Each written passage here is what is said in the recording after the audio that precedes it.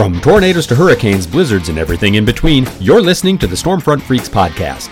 The Stormfront Freaks are former television meteorologist Mark Massaro, atmospheric science graduate and Skywarn storm spotter Brady Harris, digital meteorologist and weather producer on the Weather Channel app Dina Knightley, former on-camera meteorologist at the Weather Channel Kim Cunningham, and I'm your announcer and Skywarn Network coordinator Mark Johnson. Now, here's the moderator of the Stormfront Freaks podcast, Skywarn storm spotter and chaser, Phil Johnson. Hey, welcome to the most entertaining weather podcast on your listening and viewing device. This is the Stormfront Freaks podcast. As always, if you happen to be a first-time listener, thanks for stopping by and checking us out. We always encourage you to go to stormfrontfreaks.com, and you can check out our library of all of our previous guests that we've had from the weather industry. People like James Spann recently. We've had Ginger Z. You can go back and check out all those great shows. But tonight, this is episode 59, and we can't wait to hear the stories from our guest tonight, Tom Moore, who was one of the original members of the Weather Channel when it started back in 1982. So Tom will be with us, and we're going to run him through our lightning round. We're going to share some weather fools, and we're also going to introduce our new funny weather memes segment, so that one ought to be good.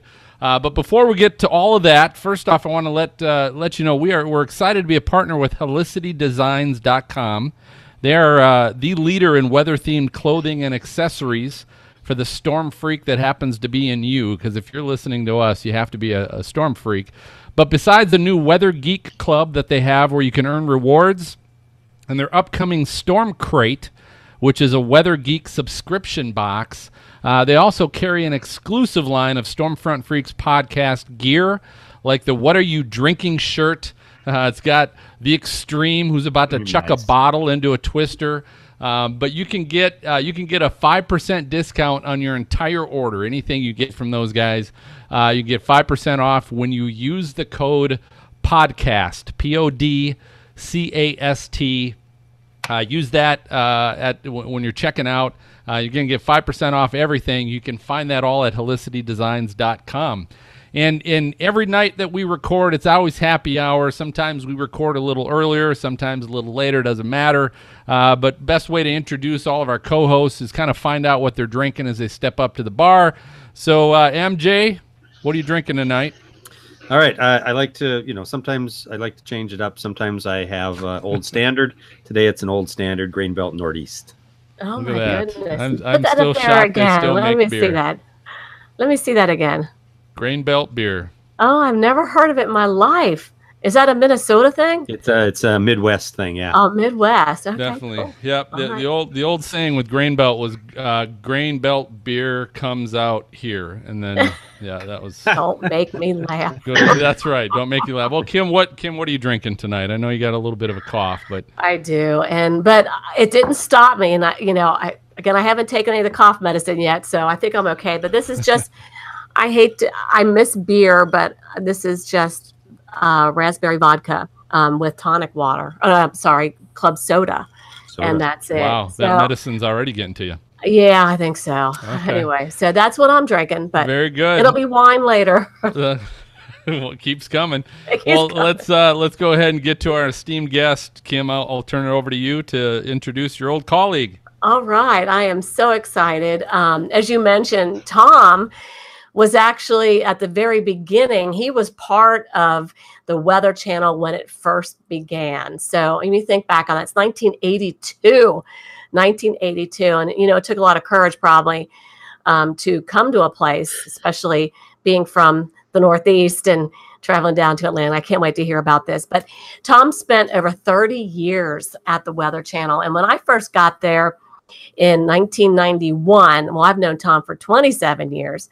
When I first got there, Tom was on camera, so he was doing on-air work, and a lot of folks remember him from that time. But then he did a switch. He went back to the meteorology side where, what an asset he was to the Weather Channel. Just one of the top-notch forecasters in the world, I believe, and has the respect of everyone who knows Tom and knows his forecasting skills. And we were so lucky to have him in the meteorology side to use his expertise, especially, and folks may not know this about Tom, but really an expert on lake effect snow. And we always, picked his brain and wanting to know about when lake effect events were happening. And for me, I didn't even know anything about lake effect events until I got to the Weather Channel. So what a great asset. Tom is now working for a private weather service. It's the Weather Concierge. He's a senior meteorologist there. And Tom's time with others at the beginning of the Weather Channel have recently, by the way, been chronicled in the book Weather Channel Pioneers. So I hear it's a great read. I just ordered it. Hopefully it'll get here this weekend. But, it goes way back with, John Coleman and Joe DeLeo, who are the writers of the book. So, Tom, a very warm welcome to you. So happy to have you on the show. And, so going back to 1982, tell us do you remember making the decision to come down to Atlanta to join the Weather Channel? I do, Kim. Basically, I was working for the government in Washington, D.C. I was doing some environmental work, but I wanted to get into forecasting because that's something I always wanted to do from the time I was 7 years old. So I was trying to make that switch. So basically, through the AMS, American Meteorological Society, they had a jobs bulletin that they put out every month. And back then, for $5 a year, you could get the bulletin every month. So October 1981 comes around, and I'm perusing through it. I had applied for a couple of jobs already through it, and it said, coming soon, a 24-hour-a-day, 7-day-a-week National Weather Channel. And I figured, oh, wow, that's great. I always wanted that. Of course, I didn't know that anybody else would want that, but I thought it was really intriguing. So basically, I sent a cover letter and a resume. And in the cover letter, I couldn't get down on my knees and beg, but I typed it up and I begged, please, please, please hire me. I'll do anything. I'll mop the floor. I'll do anything. But anyway, to make a long story short, they did a lot of interviews over the phone. They didn't have enough money or the funds to bring people in. So I was called in early January 1982. And basically, they did a little quick interview, and they called me back, and they offered me the job. So here I am in Atlanta, or in Washington, D.C. area. I had lived there for about 6 years, and I had to make a quick decision. Do I stay or do I go, or do I go or do I stay, basically. So to make a long story short again, I decided I had to try this forecasting stuff. I had to take that chance, move ahead, and roll the dice, so to speak, and pack up my stuff and move to a strange place. And the South was different in those days. Moving from the North to the South was a big deal, right? I never thought I'd live in the Southern United States. Right. So anyway, in late February, right at the end of the month, packed up the stuff, moved to the Atlanta area, and went to work starting March 1st, 1982. And then we practiced and, got acclimated, and on May 2nd, 1982, that is the day that the Weather Channel cable network launched. So, Tom, did you come down initially to be on camera, or did you immediately go on camera, or were you behind the scenes at all at the beginning? Oh, yes. I wasn't on camera to begin with. I had done some of that a little bit in college for a local cable TV station, so I had dabbled in it. I had a little bit of experience with it, but I started out at the bottom, calling up radars and whatever the lowest rung on the ladder did. But I got promoted pretty incrementally, partially because I tried to work as hard as I could, 6-7 days a week sometimes. I put the pedal to the metal, so to speak. Plus, some people came and went because at a startup, it's not for everybody. So I was able to incrementally move up. And at the same time, you mentioned John Coleman, right? He was an icon. He was on Good Morning America. And he was also the founder and president of the Weather Channel. It was John's vision that any meteorologist could be on camera because that was the ultimate thing to be, So he had a studio set up so that the meteorologists could practice on air skills and with all of the graphics, that you load, and as primitive as it was in those days. And so I think at least 3 times a week, I went to the Weather Channel on my own time in the evenings, and so did some other people, and we practiced and practiced. And eventually it turned into an intern program, which I think you ended up in way down the line. It was more developed by the time you got to it. Yeah. But so I began to fill in on the air after about a year. And within a couple of years after that, there was a female meteorologist who is one of the icons of weather, Karen Minton. She's still on WSB in Atlanta. Doing fabulous. The mere fact that she is a woman in TV weather, that with that much experience, we'll put it that way, is amazing, because that would never have happened in the 1980s. It's another book, so I'll get away from it. But she left, and Ray Ban, who was the head of our meteorology department, decided to put me. I'm going to put you on the air starting tomorrow. How about that? And I go, starting tomorrow. Yeah, starting tomorrow. So I go, okay, well, I guess so. So basically, I did. I was thrown into the fire in 1986, and that's when I started doing every day on-camera work for the Weather Channel. So, Tom, what were some of the, back then, what were some of the new, without getting too technical, but what was some of the new technology that maybe you guys had access to back when you were getting started, or maybe you didn't, but, what were some of the new things back then that you guys were getting involved in? Well, it was kind of a mixture. There was the modern technology, and what there was of it, we had. And then there was not so modern technology that we had to basically... And you had that too. Duct tape and all that. But our graphics system was state-of-the-art. There was a color graphics machine, and we actually had artists. Because now they have weather producers where they produce the weather, do the graphics, and they're meteorologists. But we actually had professional artists draw all of the maps and all that kind of thing and the background stuff. And they had the advanced color graphics at the time. There was also a loading mechanism called a Quantel machine. And it was kind of like the old, I don't know, some people might remember the old slide projectors. You put the slides in and you move it ahead, 1, 1, 1. Well, we were able to do that, put computer graphics and load them in and do a complete show with a click or a button, and we could move them ahead. So I guess that was modern for the time. However, you see satellite pictures now, right? They're going in motion.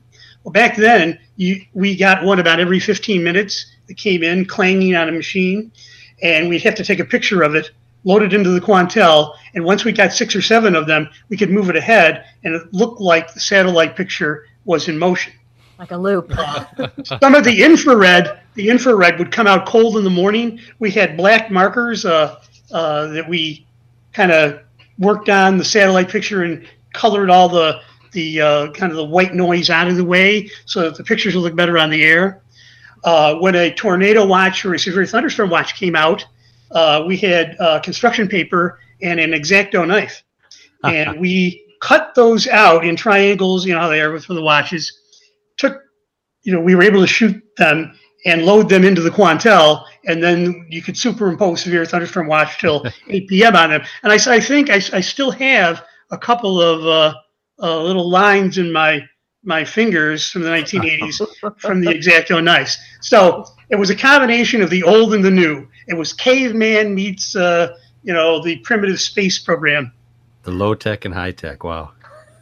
Well, on that note, Tom, you were telling me earlier, tell us about the very first lunar eclipse that the Weather Channel showed live. Well, that goes along with the tech, I think. Right, and here's the, how about here? Shameless plug.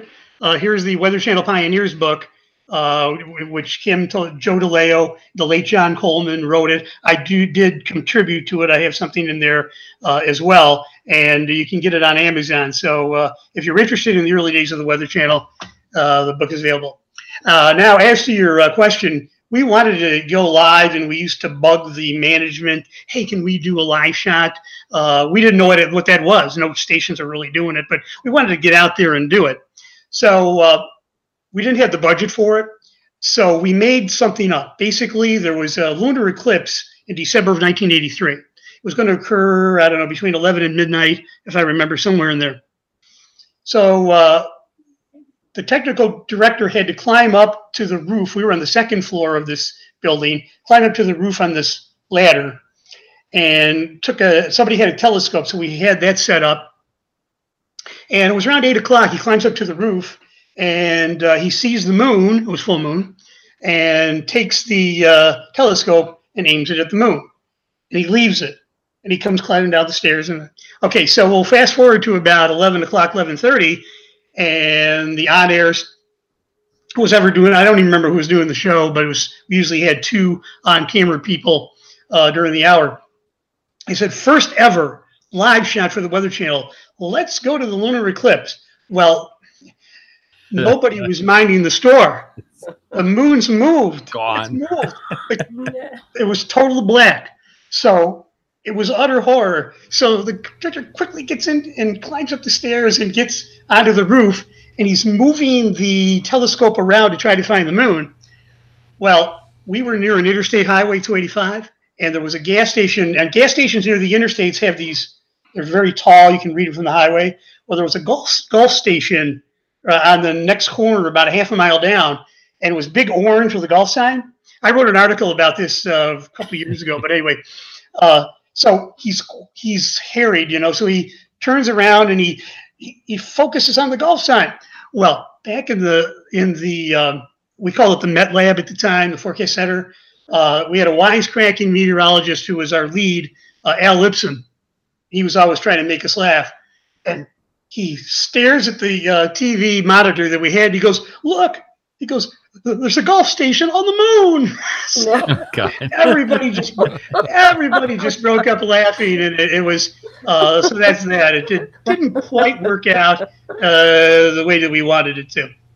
Oh my gosh.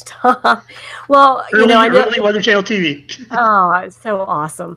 Do you remember, I imagine, were you there the first day it went live? Were you actually on the air that day too?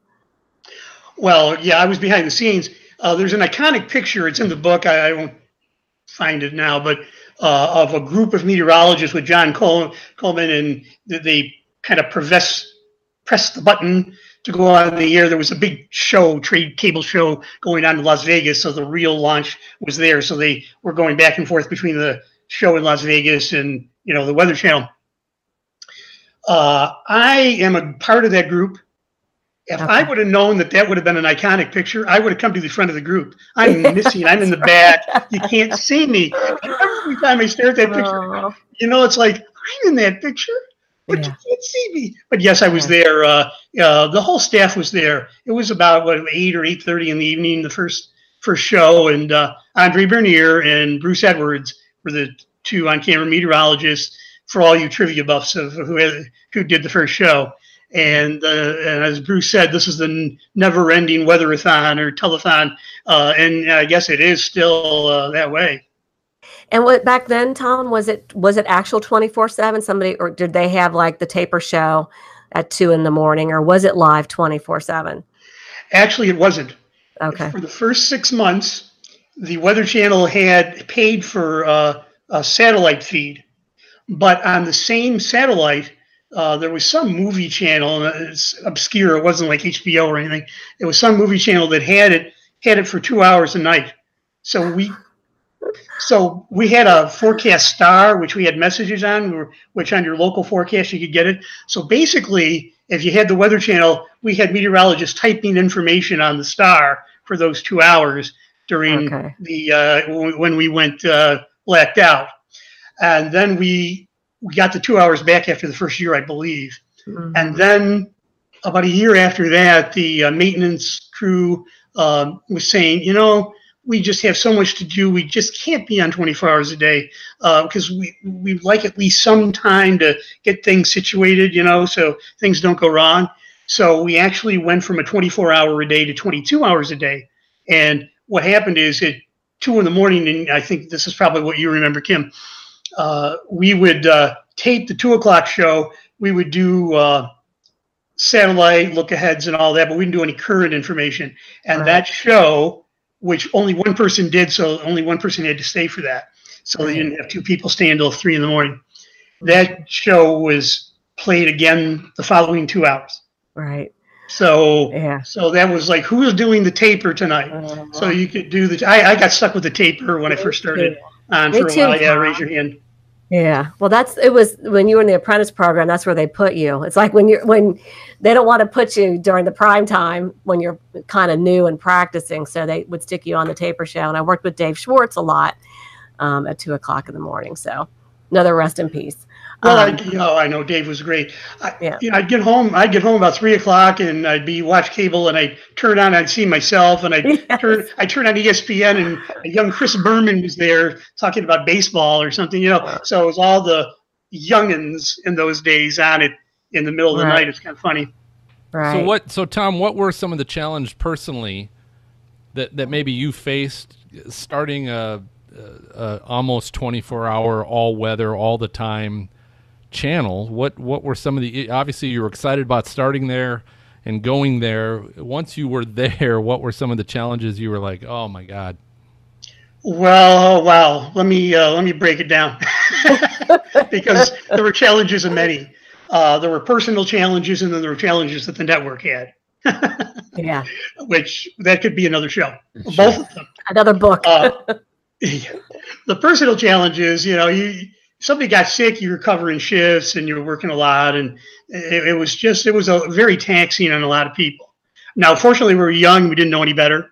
But if we were older and had families, it would have been more of an issue. We had a whole bunch of people in their 20s, really. We hardly had anybody over 40 in the whole darn network. So maybe that was a big advantage at the time for what we had, because you got these eager beavers wanting to work. But we would have technical problems, Quantel down. We'd have to go to emergency modes. I don't even want to get into all that, but there were those. And then there were network problems like money. John didn't want subscriber fees. Cable networks have subscriber fees, and basically for all those that subscribe to the network, they get paid. Started out at 5 or 10 cents per subscriber. ESPN probably gets $4 or $5 now, but per subscriber, and then that's how cable networks make a lot of their money. And then there was advertising. Well, we were getting for the first year, we got no subscriber fees. John didn't want that, but we weren't getting much in advertising fees either. So with only a little bit of money coming in and a lot of money going out, they were just bleeding terribly. And our owners, Landmark Communications, they didn't like that. They tried to hold on to it. But as we moved from July to August of 1983, they had a meeting and had decided to pull the plug on the Weather Channel. The hand was on the plug, ready to pull.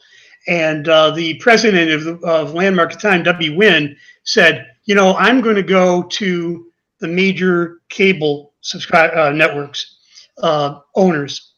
Now there's like a monopoly of 3 or 4 of them, your AT&Ts and your Comcast. But then there was like 3 or 4 big ones, and there's a lot of mom and pop stuff around the country. So he wanted to go to the 10 major ones. If he could get a subscriber fee to show that we were needed, then we could bring in the money and save the network. Meanwhile, John had a falling out with the network, and they gave him 30 days to sell, and he couldn't find a seller, and all that happened. There was a lot of chaos going on in the summer of '83. Some of that I didn't know anything about, and it's a good thing I didn't until finally we had a big meeting saying, oh, we're in trouble, and we're going to try to save this network. And, if we can get the 10, a hurricane in August of '83 formed in the Gulf of Mexico out of a disturbance. An upper disturbance comes down. Thank God, comes down out of Louisiana and Mississippi, goes into the Gulf, intensifies, and forms Hurricane Alicia. Hurricane Alicia forms in the northern Gulf, becomes a Category 3 on the Saffir-Simpson scale, and then turns toward Galveston and Houston. Well, Houston was the number 1 subscriber, as far as their cable system was number 1. We also had a hurricane expert, John Hope, was one of the greatest people that I've ever met in my life, let alone the best to know hurricane forecaster. He had been with the Hurricane Center and all that. And I could write a book about John as well. Alicia came in. They said, yes, we will pay your subscriber fees. And I don't know if that was the whole thing, but we called Alicia at the Weather Channel the storm that saved the Weather Channel. Mm-hmm. We said, okay, we're good to go for a little while longer. It took a couple more years, I think, to break even, and then another year after that to start making a profit. And so the late 80s were better for the Weather Channel. Sure. But we saved ourselves. We were holding on to life rafts, Wow. if it answers your question. No, that does, and because it piggybacks a little bit onto the next question I have, which is, besides hurricanes helping the Weather Channel, which it continues to do today, was there anything that you guys were doing back then, or that you started back then, that you still see the Weather Channel doing today? Some kind of similar programming or something that started back then? Well, I can't make a one-to-one on that, really, because what they do now is completely different. The technology is different. Programming is different. Television's different. It's all different. One thing I will say about the Weather Channel is there was a knock on them 5-10 years ago, we'll say, that they were getting away from doing everyday weather. And I noticed that they do more now. There's more programming. And one thing they do now that we didn't have the capacity to do back then was get deeper into the weather. We had our little 1-minute vignettes on meteorological minutes and tried to describe the weather, and we'd have somebody take a certain subject and inform the public. I'd say education of the public, though, is something that was done both in both eras, but it's so much different 35 years later. What's funny, Tom, is some of those, the maps from back then made it for a long time. Like, in the Quantel, is it 331 for the thunderstorm map, and just the idea of drawing the thunderstorm area, the rain map 333. Those maps lasted for a long time, I believe, from the beginning until, probably into the 2000s, where they started changing them up a little bit. The 5-day business planner, that was another segment that lasted for a really long time that people got used to. And then we ended up have to go 10 days. And I remember that was like, no way, 10 days. We can't do 10 days. Anyway. Well, there was the business travel forecast too. Yeah, that's right. We were able to get like United Airlines and some pretty decent sponsors for that. And then they play music and show cities in their forecast with the city and the artists would draw up nice background of the city. And that was a popular feature as well, Kim. Yeah. Yeah. Right. Well, tell you what, before we move on, Tom, tell us a little bit about too what you're doing now with Weather Concierge. What kind of private company is that, and what are you doing for them? Okay, well, over the past few months, there's been a group of people that have really put a lot of work into it. There were three entities of private businesses that have melded together. There was the New York, New Jersey, Pennsylvania weather with Steve DiMartino. There was Henry Margusti with the Weather Madness, and then there was also My Weather Concierge, and Jason has that. So three of them all came together and forming one company. And this is a company that will be slated to go nationwide. We're going to have unique subscribers.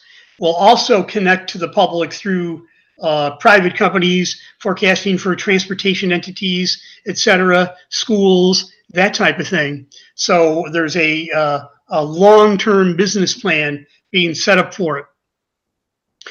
Trying to get away from, it's just one computer forecast that says 30% chance of thunderstorms this afternoon, 60% chance tonight. We want to get more in depth into that. We want to have a personal touch to that, to have your own private meteorologist that can get in a little bit more in depth with the forecast. When is the storm going to come? How long is it going to last? Are there going to be any more during the day? What are the temperature differences going to be? Is there going to be any radical changes? A high temperature of 85 could occur at 11 in the morning.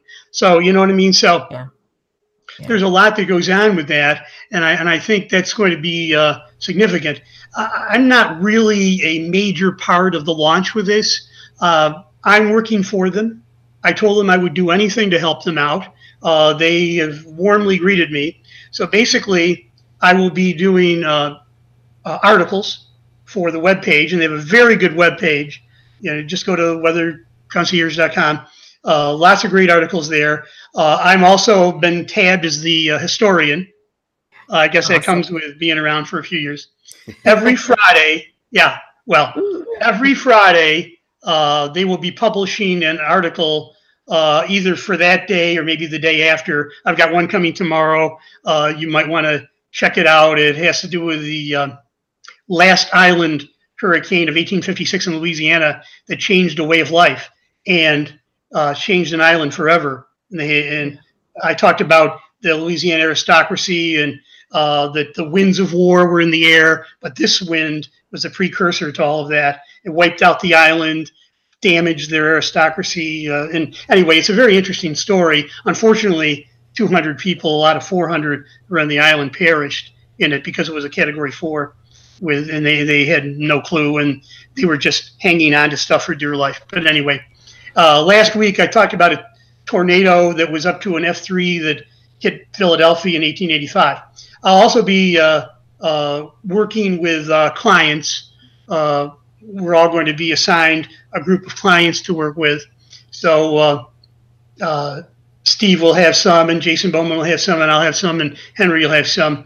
And if we expand enough, we'll try to bring in even more meteorologists as time goes on. But we only launched in July, so we're basically just kind of doing liftoff. Right. We'll do this as we finish up here.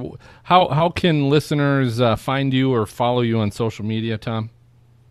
Well, I have the Twitter at Tom Moore WX. So, okay. And then of course you could go at WX Concierge for a weather concierge. Good. So that's probably the best way to do it. Good. Okay, and we'll make sure we put a link to that book on Amazon as well in our show notes. But it is time for our lightning round. So, Tom, our lightning round, this is our game show of brilliant questions for our guest. We always invite everybody to play along with us, including our freaks. And tonight, we're going to play our little version of Who Wants to Be a Millionaire? And this is going to be Atlanta Braves version. So I hear you're an Atlanta Braves fan. Is that correct? That is correct. I grew up as a Yankees fan, but since I've been in Atlanta for 35 plus years, I've grown to be a great Braves fan. Well, we did. It's good because we already did the Yankees version with Cantori. So, that's right. So we're going to do the Braves version with you. So I've got 5 questions, and Who Wants to Be a Millionaire, how that works is you're going to be given, it's multiple choice. I'm going to give you a question, and I'll give you 4 potential answers. You just have to pick the right answer. If you want, you can always do the 50-50 where I'll take 2 of them away, 2 of the wrong answers away, and just leave you with 2 other answers to pick the right one. Or you can phone a freak, phone a friend, poll one of the freaks to maybe get them to help you out. So you got a couple lifelines with you tonight. Does that sound good? I'm going to get $1 million if I win. It's Who Wants to Be a Millionaire. So it's you want to be one, and I get it. We all do. But that doesn't mean we're going to make you one tonight. So here we go. So the first question, again, this is the Atlanta Braves. So who is the all-time Atlanta Braves home run leader? Is that A, Dale Murphy, B, Mark McGwire, C, Hank Aaron, or D, Ted Turner? Well, is that just for Atlanta, or do you count Milwaukee? Is it Braves or Atlanta Braves? Well, Braves. We'll say Braves. We'll say Braves. Okay. The franchise. The franchise would have to be Murph then. You would say Dale Murphy? Right. And that would be incorrect. Whoa. The all-time home run leader for the Braves is Hank Aaron. Correct? Oh, no. No, I would have said it. I would have said Hank Aaron if you counted Milwaukee, but that's the Braves. I said franchise. The Braves is a franchise. They just moved to Atlanta. All right. Correct? Well, all right. That's all right. Same franchise. We'll tell you what. We'll still give that to you. A little bit of a trick question. I misunderstood the question. This is Braves. I knew it was Hank Aaron. This is the Braves. This is the Braves. Okay. All right. So you'll get it on this next one. All right. This is all-time Braves strikeout leaders. Actually, I'll take this back. I'm just going to say who's got the most strikeouts in this group. All right. Is it A, John Smoltz, B, Tom Glavine, C, Greg Maddux, or D, Roger Clemens? Which Brave has the most strikeouts in that group? Brave. Well, that's Smoltz. That would be Smoltz. You're correct, John Smoltz. All right. Third question. Brave with the most stolen bases. So we're getting into some obscure stats. Most stolen bases is either A, Rafael Furcal, B, Herman Long, C, Billy Hamilton, or D, Ricky Henderson. Wow. Well, it'd have to be Rafi then if it's a Brave. You think it's Rafi? That would be incorrect. Long? It is Herman Long. It is correct. Herman Long. All right, I've never heard of Herman Long. He was a late 1800s to the early 1900s. So he was one of the early guys. Yep. All right, so you got two more questions and you got two lifelines. Remember, you got 50-50 and you got Pull a Freak. All right, so these last ones are a little bit deep to my heart and probably MJ's as well. Who was playing first base for the Minnesota Twins in Game 2 of the 1991 World Series when Ron Gant was mysteriously called out after being pulled off the bag? Is that A, Justin Morneau, B, Gene Larkin, C, Harmon Killebrew, or D, Kent Herbeck? Kent Herbeck. Ooh, Very got good. it. All right, That was Tom. Kent Herbeck. All He right. was not pulled off the bag. Sorry. He's pushed off the bag. Impressive. It was amazing. Anyway, all right, last question, Tom. You're on a roll. This, again, relates to the 91 World Series. What were the combined innings pitched of both John Smoltz and Jack Morris in Game 7 of that historic 91 World Series? Was it 17 and a third innings between the two of them? Was it 10 and 2/3 innings, 18 innings, or 9 innings? And you have two lifelines left. Well, Morris went all 10. Smoltzy went at least 7. I thought they pulled him for a pinch hitter. So the 17 and the third doesn't sound right. Because I remember them pinch hitting for Smoltz in that game. So I'm going to get this wrong probably. But You got two lifelines in case you want to use them. No, I got to know these. He's a wise man. Morris went all 10. I thought Smoltz went 7. I thought 17 was going to be the answer, but I'll have to go with 18. You think it's 18? That would be incorrect. You would have been close. 17 and a third. yeah. 17 and a third. So you're right. Smoltzy went 7 and a third innings. Really? Yep. So it would have been. I thought they pinch hit for him, but I was wrong. Okay, Would have been 17 and a third. So good job. You certainly know your Braves on that. Oh, yeah. So good work. All right. Well, appreciate you playing along with us, Tom. That's always kind of fun to do that. And like I said, we had Jim Cantori on, and we did some Yankees trivia with him as well. And you guys both know your baseball. Pretty impressive. they do. So, all right. So here's what we're gonna do. We're gonna take a short break. Go ahead and stay right here because we have our weather fools to embarrass next.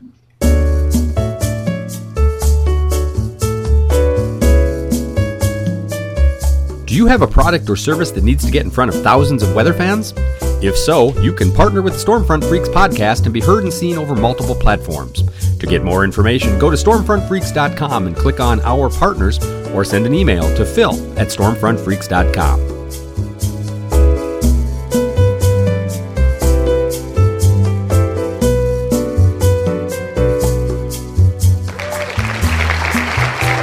All right. Welcome back. Hey, time now for, well, we know it's at least Brady's favorite segment, but it's a favorite segment of most people out there. It's our Weather Fools segment when people are doing some things that maybe they shouldn't have been doing or shouldn't have been saying about weather. So to kick things off, Kim, what do you have for us tonight? Okay, well, we're going to go across the pond.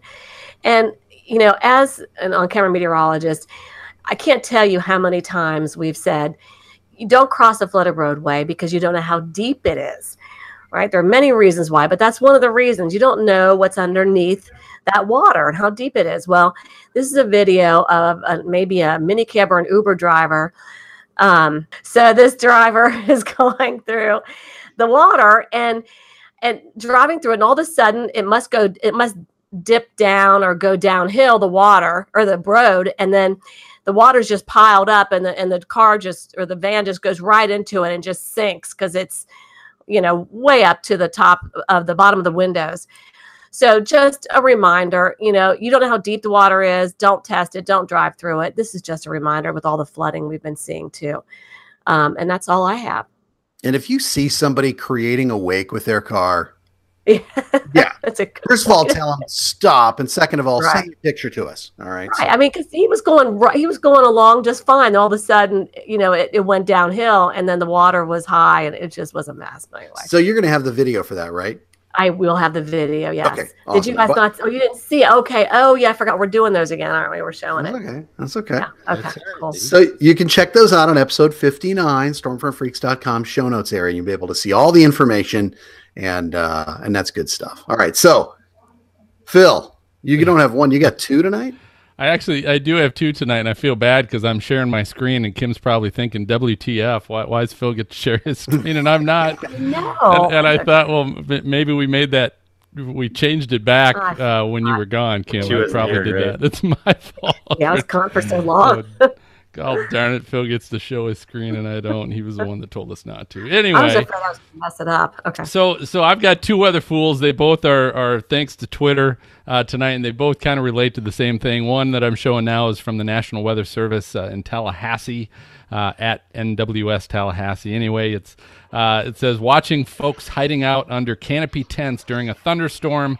This is not how you ride out a thunderstorm. When thunder roars, go indoors. And it was just, you can see highlighted in the picture, they even circled. It's showing the beach, and you can tell it's a torrential downpour on the beach.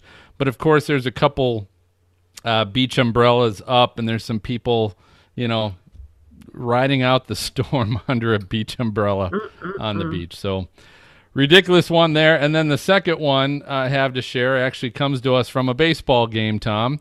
This is from the Washington Nationals park, and they're playing a baseball game. And in the background, you see a nice bolt of lightning that will pop up.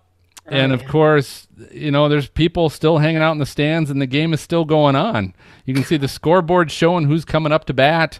There's people watching the game, and there was lightning that close is ridiculous. And I'll tell you what, Major League Baseball has come under a lot of heat, especially in the meteorological community, but for really having pretty piss-poor policies when it comes to weather. I don't know why they always seem to be the ones having games when there's lightning involved or hail involved, but definitely weather fools, lightning weather fools. Mm-hmm.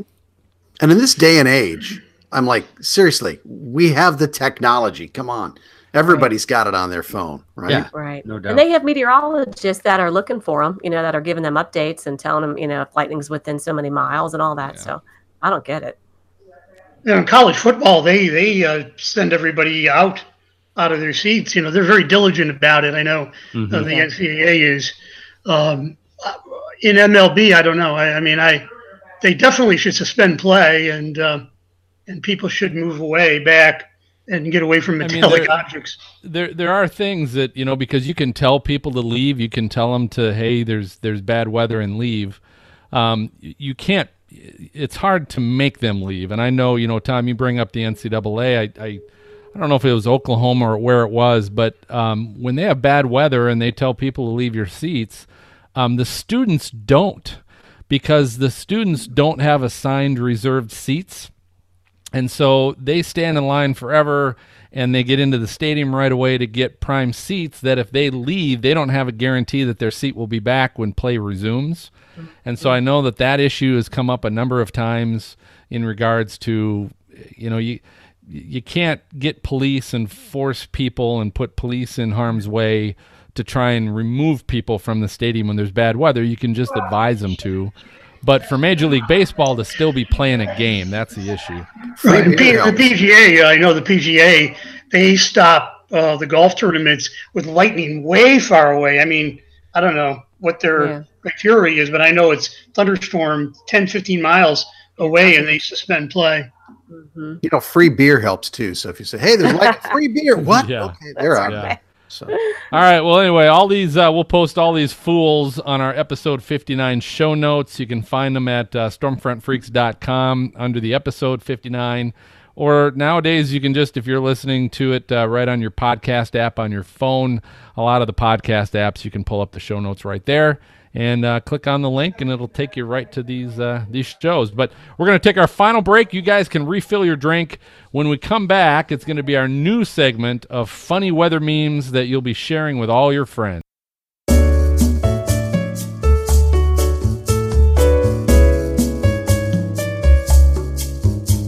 I'm Bill Ford. And I'm Mike Prendergast of Storm Warriors. And you're listening to the Stormfront Freaks podcast.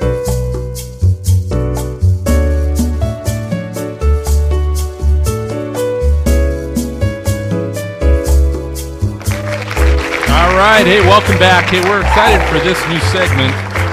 For right now, we're going to call it Funny Weather Memes until we can come up with a better name or until we get a sponsor that can maybe sponsor it. But we just thought, what a great way to show some funny things for those of you that might be watching us, and even if you're listening, these are things you can check out later as well. But some good old funny weather memes that we might see that might relate to the weather as it is today, might relate to weather at another time, but something that might make us giggle a little bit. I'll start with Maz. What do you got for us, Maz? Okay, so I like the idea of a meme that works for all occasions. So if you've got something, whether it's sunny, whether it's cloudy, whatever, you got that's John Candy, right? It is. Great. And you can almost hear his voice. Sorry, folks, the outdoors are closed today. Absolutely. And you can use sunny, hot, too cold, too rainy, whatever it is, it works perfectly. So. And what does it say? Sorry, folks, the outdoors are closed today. And he's got it. It looks like in stripes. But he was in another movie too, I think, where he was doing that. It was like The Great Outdoors or something. Yeah, that sounds right. Oh, anyway. He was in Canadian Bacon, which was a pretty good one as well. Yeah, that was kind of funny, but great actor. I think he was a mouse. All right. All right, very good. Well, Kim, you were bringing weather memes to the table back in Weather Fools, so I was way you gotta ahead of have my some good time. ones for us. Yeah, way ahead of my time. We'll see if I can bring this up here. Okay, so hang on one second. Ahead of my time. I like that. Okay, let's see. A lot of you are wondering, how hot is it with this summer? Another month or so left of summer officially. How hot is it? Well, this man just peeked outside to see if it was hot. And it's a picture of a man who half of his face is normal. The other half is burned beyond recognition, and skin's falling off and eyeballs about popping out. So the moral of the story, he peeked outside and it was that hot that it burned his face. Do you know who that is? What character that is, Kim? I do not know who that is. I'm thinking it's somebody. It's Two-Face from Batman. Oh, you know what? I never saw Batman. I believe that was Batman. If that was Batman, it wasn't Batman Begins. No. Might have been Batman Begins, or was it the second one? Anyway, second or third. I did not know that. Okay, all right. This one, it's do you see this? Yes. How hot is it? Well, meanwhile, in my pants, and it shows a swamp. So anyway, that's all. I couldn't see the joke through the trees on that one. I was like, what? Stop. So it's like a swamp. Yeah, it's so hot. And then it says, meanwhile in my pants. I don't see where it says anything about hot. It just says, meanwhile in my pants. And it's a swamp. I think I found it on a website or something that was talked about how hot it was. So that's I'm sticking with that. That either came from a weather website or a porn site, one of the two. I'm not quite sure which one that was.